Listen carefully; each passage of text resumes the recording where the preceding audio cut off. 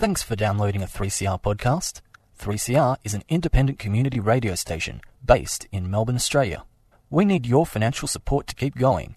Go to www.3cr.org.au for more information and to donate online. Now stay tuned for your 3CR podcast.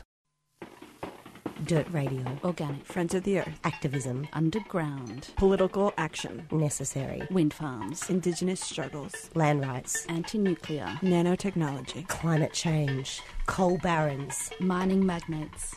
Activists. Educating. Communities. Transforming. Communities. Mobilising a sustainable planet. Get involved now. Friends of the Earth. Friends of the Earth. Friends of the Earth. Dirt Radio. Good morning, and you're listening to 3CR. This is Friends of the Earth's Dirt Radio. My name's Phil, and we're broadcasting from Wurundjeri land, stolen land, sovereignty never ceded. Today, we've got a very special guest in the studio, someone I'm proud to call one of my friends, and also an inspiring activist named Kat Woskett. Many of the listeners may be familiar with some of Kat's work. They may not know her name personally. Herself and another activist named Hannah were the ones who, back in February, dropped banners off the bridge for the Let Them Stay campaign, and then also off the Melbourne Arts Spire as well. So I'm really excited to welcome into the studio Kat Woskett. Thanks very much, Phil.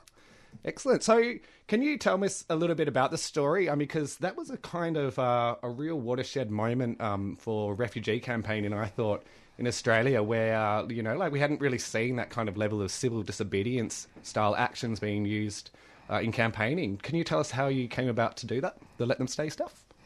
Yeah, so I'd been involved in activism for a few years, and the campaign was really building. A lot of work had gone on behind the scenes for decades before that, but earlier this year it felt like a really crucial moment to have some direct action and really get the message out there. So a group of us, along with some others, decided to take action and do a banner drop over the M3 to get the most publicity and to really send the message to the government that the people want better treatment for asylum seekers.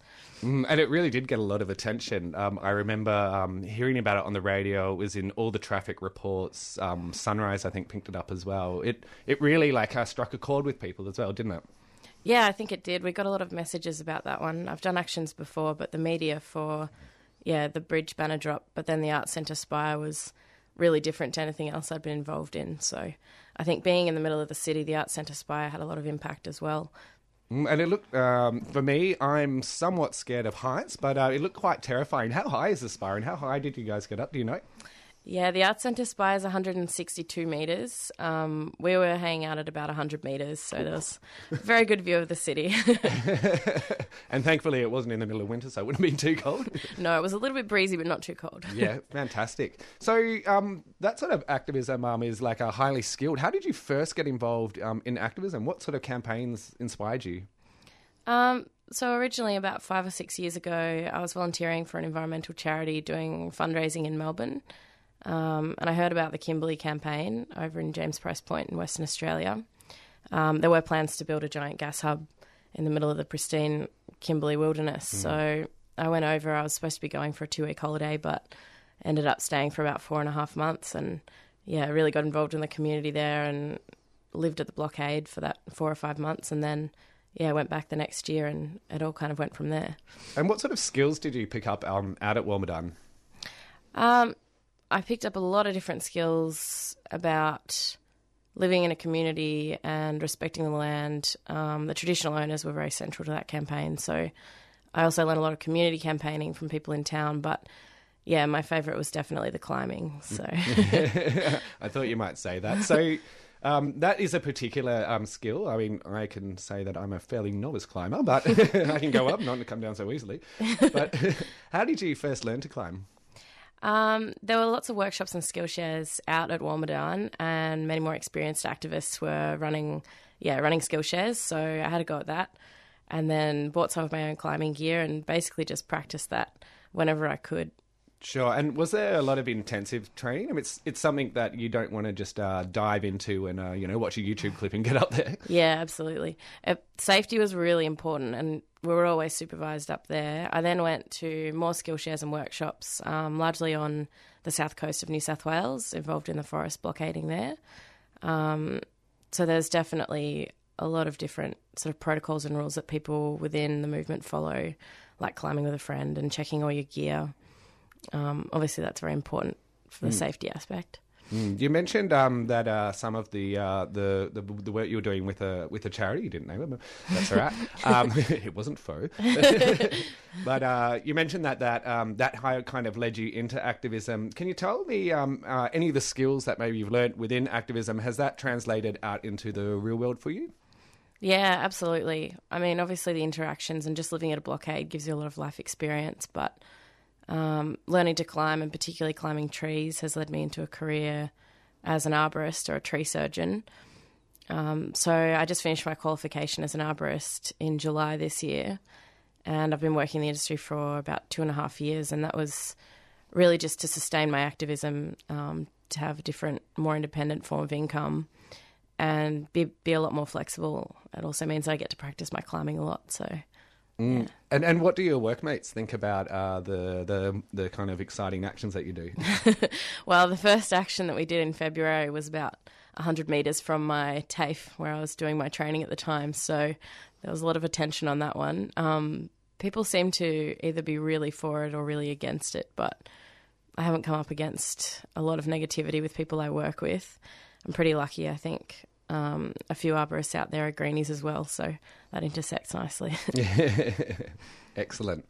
So, with the climbing, what sort of risks are involved in doing that? Like, like a lot of people see it as quite unsafe, but I know I've seen articles where people describe, like from the Minerals Council, people hanging from trees as dangerous stunts and things like that. Can you talk me through some of the safety protocols that are involved in climbing? Yeah, absolutely. I think it's very different whether you're talking about tree climbing or building climbing. So city and country actions often have very different skills involved, although they can translate across. I think one of the most important things that I was always taught when doing actions and climbing actions is if you can't do it safely, then you don't do it at all. And that's really the most important thing. It's more important than getting the message out. I think a lot of the climbing actions, the main point is that you're putting your body at risk, but to minimise that risk as much as possible means that you're very rarely in real danger, I suppose. Like with the actions earlier this year, both myself and Hannah were fully qualified when we were doing that. So I think that also gave the Arts Centre and the police a bit more confidence in what we were doing, wearing helmets and high-vis and had all the correct equipment and could go through the safety checks as well, so... And arguably a really important part of non-violence as well is making sure that activists are, whilst in potentially risky situations, that are, wherever possible, safety is the first kind of key step. Yeah, absolutely. I think that was really instilled at all the blockades that I've lived at. But first at Broome, it was important that, people are there to take a stand and to put themselves at risk. But if there's ever any risk that's deemed, too much, then that was... Yeah, a different sort of action would be taken, or more time to repair was better. Yeah. So just before we might have a little quick break, but I wanted to ask you about the first time you got arrested. It's always the interesting story. It is, isn't it? The first time I got arrested, I wasn't really doing anything that exciting. I wasn't climbing. I went out on a forest tour maybe 5 or 6 years ago to Talangi in the Central Highlands, and there was about 30 of us that went out to a forest coupe. There was someone up in a tree sit, but at that stage I didn't really know what a tree sit was. Can you maybe quickly describe what a tree sit is? Yeah, absolutely. So a tree sit is a suspended platform that's often tied off to logging machinery that someone is living in for an extended period of time. It can be anywhere from a few hours to... Miranda in Tasmania did one for, I think, 1.5 years. But yeah, there was a person suspended in a tree platform. We were there to support them, and we were halting logging by being in the coupe. So we decided to stick around, and the police just took all day to slowly escort us down the mountain and charged us with being in a forestry area. So that was my first arrest. And your first climbing? My first climbing arrest... was a tree sit that I did in East Gippsland, working with Gecko up there. That's the Goongeroo Environment Centre. Yes. Yep, proud Yeah. FOI affiliates. Absolutely. So I went there on, they have these gatherings, and it was like skill shares and workshops and forest tours. And they were logging an area that was habitat of the long-footed potteroo. So we did an action where I stayed in a tree for a few days and eventually came down and got arrested. But yeah, we stopped logging for the few days, and it was a really interesting experience. And it was just really good how everyone was really supportive before, during, and after, I think. People often forget about, the lead up to it or the ramifications afterwards, particularly if you have to go to court. So the support was really important there. Yeah, cool. And I kind of think that's a really nice story. The first time for the first arrest, that it was a solidarity action, Absolutely. with the person up the tree that you got on. So I don't think it was boring at all. Speaking of solidarity, we're just going to hear a little bit of a promo about the upcoming Close Pine Gap action, and then we'll be back to talk more with Kat. Which base provides key information for every US drone strike, played a crucial role in Iraq and Afghanistan wars, as well as providing targeting and surveillance information for the Israeli Defense Force. Star Wars. The Empire Strikes Back. War is terrorism. It's the Pine Gap Joint Defence Facility, located just 20 kilometres from Alice Springs on Aranda Country, and this year marks 50 years of its inglorious existence. Come and join the Close Pine Gap protest near the gates of the base from September 26th to 30th. For all the details, head to closepinegap.org. Get in quick to book your early bird bus ticket from Melbourne for just $200 return. That's closepinegap.org. See you there. Close Pine Gap is a 3CR supporter. Is terrorism. Star Wars. Well, that all sounds really exciting, and yeah, just a week away. That exciting action out in near Alice Springs. Have a little brain fart there. We were having a little trouble not dancing to the bit of the Combat Wombat in that little promo, so it was a good one. So this is Phil. You're listening to 3CR. This is Friends of the Earth's Dirt Radio, and we're talking with inspiring, amazing young activist Kat Woskett. Thanks, Phil. So we were just talking about about how you got involved in activism, and especially around the climbing actions, which culminated, as we were saying, with those really exciting Let Them Stay actions at the beginning of the year. I wanted to talk a little bit more about your experiences out on the front line. Kat and I lived together for, it was a long time, maybe like 8 months. She's got that many fingers up. I think it was 8 or 9. 8 or 9 months. Hard to keep track of time. Out at the Laird Blockade, which was a protest camp up in northwest New South Wales, stopping Whitehaven Coal's Maules Creek mine in the Laird State Forest. Well, trying to stop it anyway. But one of the things that I know that we both talked about, from my perspective as a queer guy, and from her perspective as a woman, is that there is a real hyper-masculine culture around non-violent direct action camps, and I think that historically goes back. Many of the listeners may have read about that sort of thing. But I wondered if we could just reflect a little bit, like, what was your first experience when you first got out to a camp? Did you feel that there was a really strong masculine culture there? I think the first blockade camp that I spent any time at was in the Kimberley in Western Australia, and there was a really solid core group of people that were involved in the campaign long before I got there.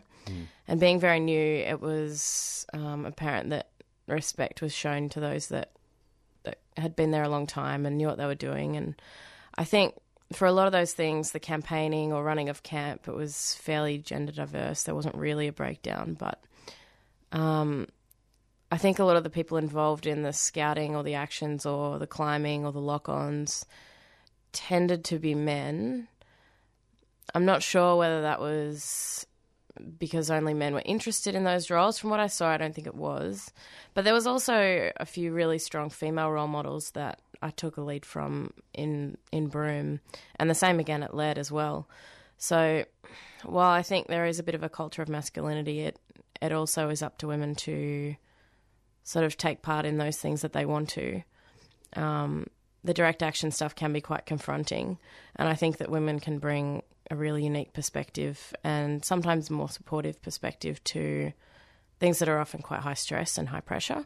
Definitely. And you know, it's almost structural because, as you were saying, the respect generally goes with people who've been there for a long time. And for so long, there's been that more experience going on with men, and it's hard to smash. But like you say, there were really inspiring women leaders out at Laird, and I think you might have been one of them for me. Thanks, Phil.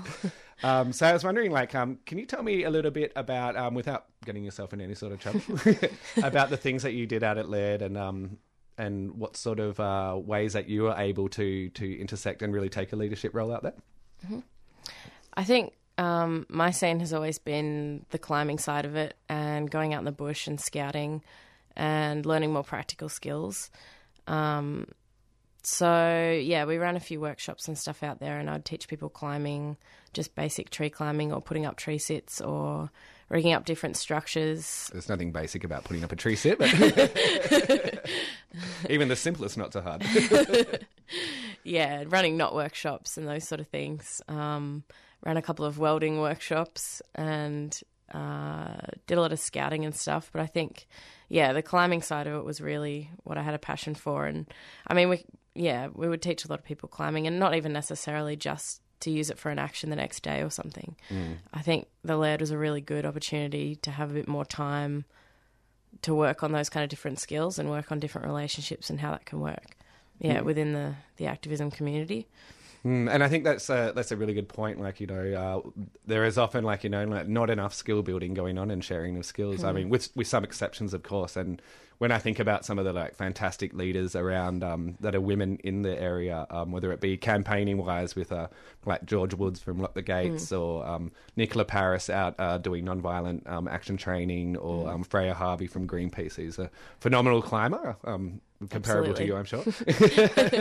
One of my heroes. Yeah. So there are a lot of women out there, but still, you're right. I think like that there was kind of a sense that men would be picked to go out and actually like do the things out on actions above women, and even in fields like photography and things like that. Like, you know, there may be just as skilled women there, but men would be put into those more frontline roles. Do you think that's just a symptom from wider society, or is it something that we don't talk about enough in activism? I think it certainly is worth talking about. I think the Laird was quite specific because being out in the country as well, I feel like there are a lot of more conservative views or traditional views among some of the locals, not all of them certainly, that, you know, men are out on the farm doing the hard work and the women are doing, you know, more traditional sort of nurturing roles, but... Sounds a bit like John Howard, doesn't it? Yes, exactly. But I think it really is changing, and I think the Laird was a good example of how sometimes it can work and sometimes there are challenges that we can overcome. And as long as that, you know, the issues that are raised aren't excluding people from participating, I think there can be really productive conversations that don't necessarily need to blame anyone for it. As you say, it can be maybe a result of the wider sort of society that we've grown up in. And some of these things just take working at in order to get, you know, both men and women to understand the different opportunities out there. And for, I think, also men to step up into those roles that have been like traditionally filled by women. So, you know, getting into the kitchen and doing the dishes and things like that. And I mean, at Laird, one of the things I really liked was the attempt to try and shift the emphasis just from the person getting arrested for an action, but actually celebrate support roles. So yeah, absolutely. You know, like someone starting the fire and cooking coffee in the morning, cooking coffee. But please don't cook your coffee. That sort of stuff, you know, like was trying to be celebrated as well and seen as a more a group thing. So you know, you don't have to actually like be on those frontline roles and still be as celebrated and just as valued as well. And I think at the Laird, one thing that helped with that, because it was such a long sustained blockade with so many actions, is that like most of the time the person who's cooking dinner was the person getting arrested yesterday, or you know, that person facilitating the meeting might be going out scouting later that night. And I think because there were so many different roles that needed to be filled and so many different types of people, a lot of those crossed over. And yeah, I thought it was often a really great example of seeing, you know, both men and women in the kitchen or in the media tent or going out scouting or teaching climbing. Yeah, and then with all the workshops going on, I think that really allowed people to step into those different roles. And so having that real culture, I think we used to joke and call it Lead Blockade University. Have you done all of the workshops yet?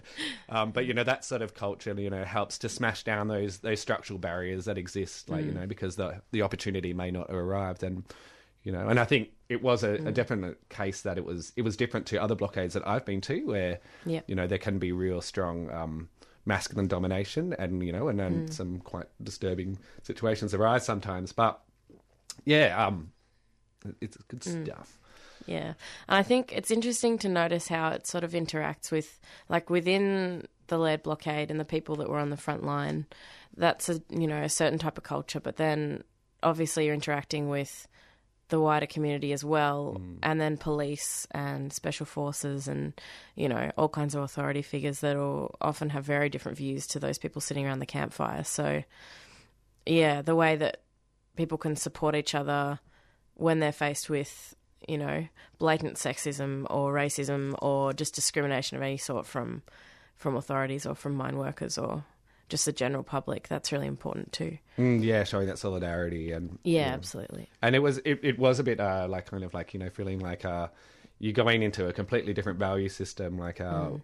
So some listeners may be familiar with the freedom rides of the 60s in Australia, where the people went to the pools, which was segregated. That was up on Gomeroi country, where really the lead was, Gamilaroi country, sorry, and that was the area that we're going into. It has a different vibe to Brunswick or Fitzroy, absolutely. And people think a lot differently. But it was good to go up there and really see perspectives change and see people exposed to different ways of thinking and how that can be an amazingly transformational thing, and not just for other people saying that we're all right as well, but I certainly learned a lot about farming and valuing the work that goes out on the land out there, and that kind of exchange of ideas. I think it's really interesting when people are kind of pushed together like that, and it was the same in Broome. It's the same at, I think, every blockade I've been to, is that everyone's there for one reason, and so you get people that maybe don't share same values on everything, but they're all there for that one thing, and it really, teaches you a lot of lessons about, how very different people can have one thing in common and manage to get along. That's it. Yeah. Talking about being vegetarian with the farmers, and it's like a foreign concept. Absolutely. We're going to take a really quick break, and then we'll come back for a second. And you're listening to Dirt Radio. In 2016, 3CR published a book to celebrate the station's 40th birthday.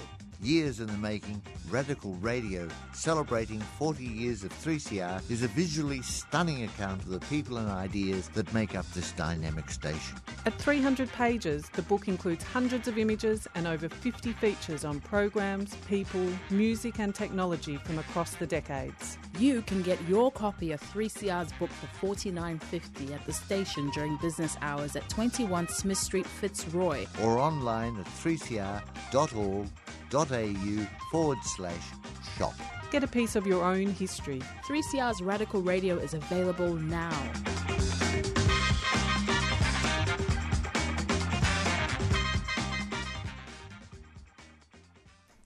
Great, so we're back on the air with Kat Waskett. Just a couple of minutes left. I just wanted to ask Kat about any sort of words of advice for people, especially young women, or maybe people transgender, or who sit outside of the normal masculine or the dominant masculine culture. What sort of advice you might have for young folks who are looking for that way to get their foot in the door? Yeah, so I think I've spent a lot of time being in traditionally male-dominated spaces, the blockading somewhat, but then also being an arborist. There was 27 people in my class, and I was the only female that graduated. And I think often it's about recognising when it's time to take a stand and stand up for your rights and be very direct about what you want, and when it's time to also just go out there and do what you want to do and not let that hold you back. There's a lot of issues that come up for me every day, both in activism and in working as an arborist. And if you can, just push on through and really try and educate people around you, but then notice that sometimes it's important to preserve your own sort of mental stability in not saying something too. So recognising that can be really important. But honestly, I would just say to give it a go. And, you know, if you're passionate about something, then I think that is the most important thing. Yeah, absolutely. And I'd say to my my masculine comrades that, you know, sometimes it's good to step back and allow women to step into to leadership roles as well. So, you know, to a space where we all need to share and share our skills, especially, like, you know, is the big takeaway really from all this stuff. So I want to thank Kat for coming in today. Really appreciate it. Thanks very much, Phil. And you've been listening to Friends of the Earth's Dirt Radio on 3CR.